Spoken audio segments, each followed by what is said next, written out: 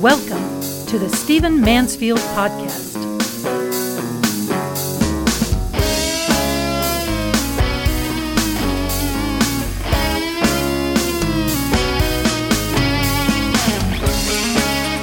Well, welcome to the Stephen Mansfield Podcast. I am glad you have joined me. Let's get to it.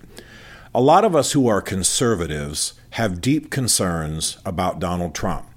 We have deep concerns that the Republican Party might become the party of Trump, that he might be the only front runner that the party supports, that he might get the nomination from the party in the next presidential election, and that his antics, his attitudes, his deformities might shape not just the GOP, the Republican Party, but also conservatism in our time.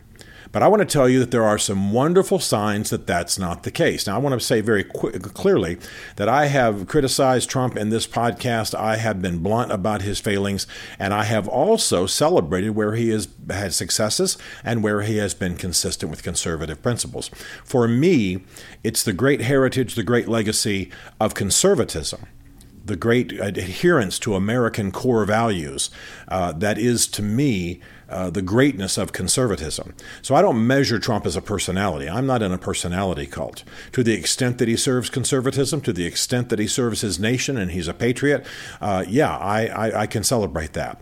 But there's a lot about Donald Trump to be concerned about, particularly since his antics and his extremism in some of his beliefs is very, very damaging to the party, is turning off the next generation, is driving the young away from conservatism. You can't believe the surveys and what they show about the young leaning to socialism and what have you. It's very, very disturbing.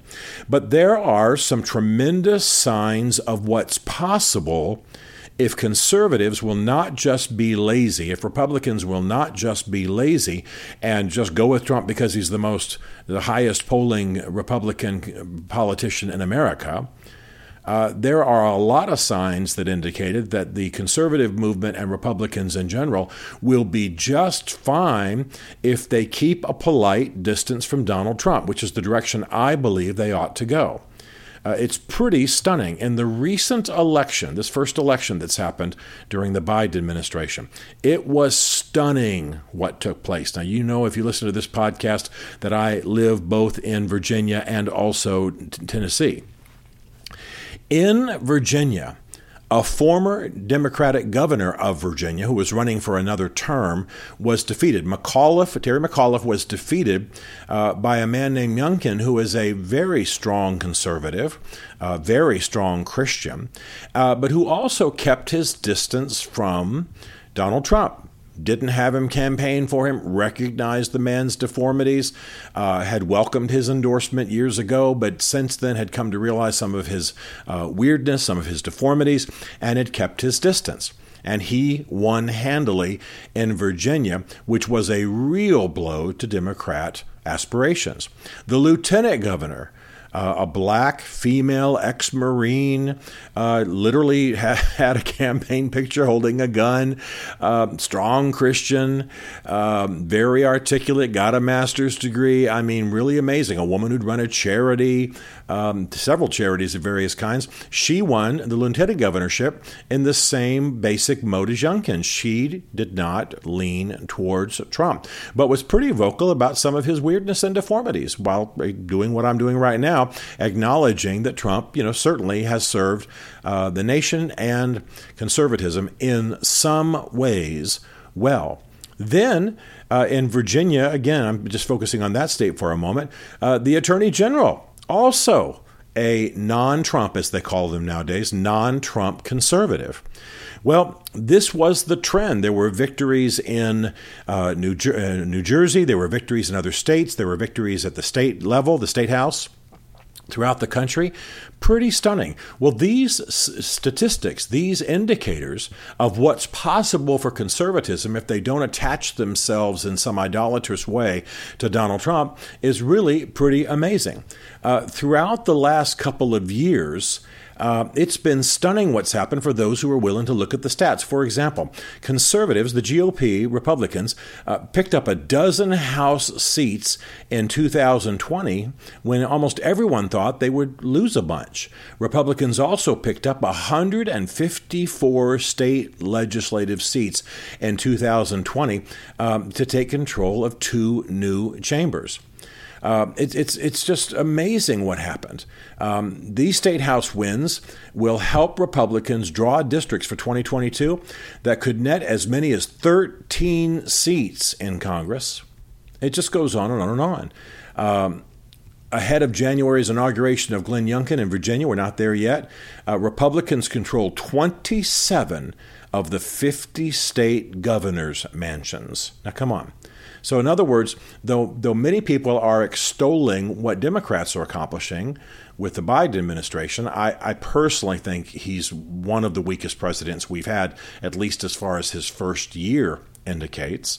But despite the fact that, of course, Democrats, Pelosi, Schumer, Biden get all the attention right now, there is a groundswell of support for Republicans who are non-Trump and support for conservatives who are cautious about Trump.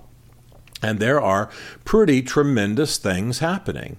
So the future, and by the way, this recent election really put the chill on Democrat aspirations. And then it was decried as a disaster election by many in the press who, of course, lean very leftward.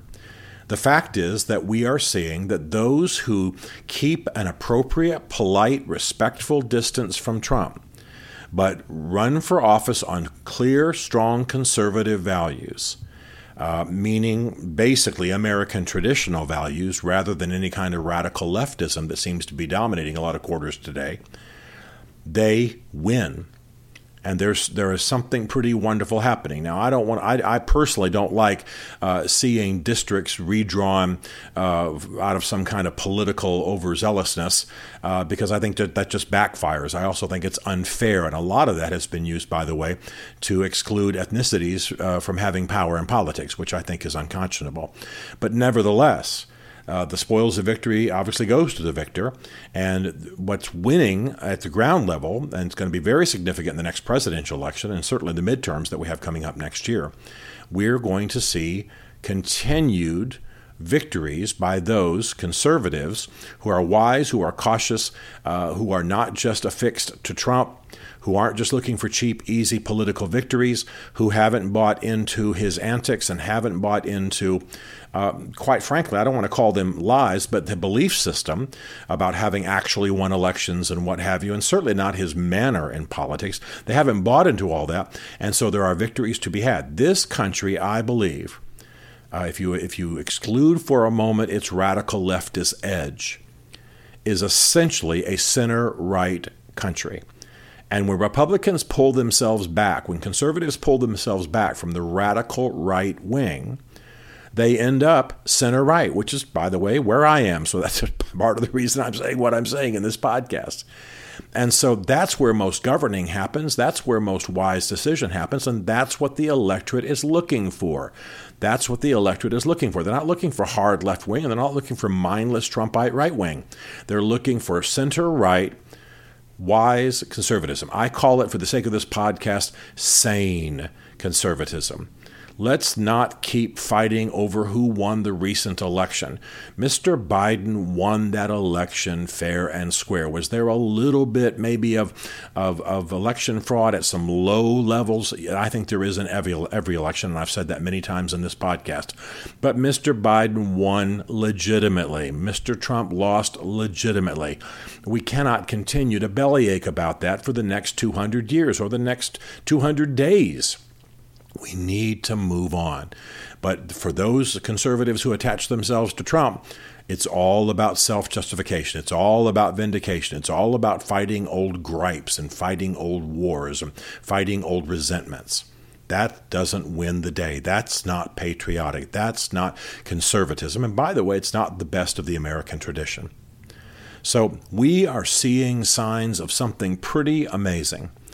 And that is that the country is willing to rally to conservatives who are respectful but distant from Trump and committed to their conservative values, because that's what's always won the nation protection and prosperity and wise dealings in the past.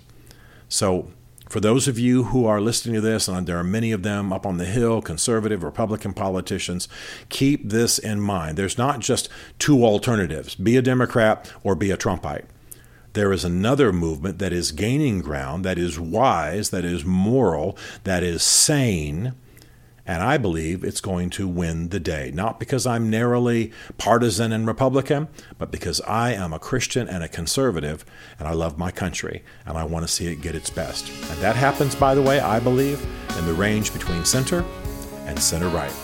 That's what has always helped to heal and restore and lead our country forward. Stephen Mansfield is a New York Times best-selling author, a popular speaker, and a frequent faith and culture commentator on Fox and CNN. His groundbreaking books on faith and society include The Faith of George W. Bush, The Search for God in Guinness, Mansfield's Book of Manly Men, and Lincoln's Battle with God. Learn more at stephenmansfield.tv.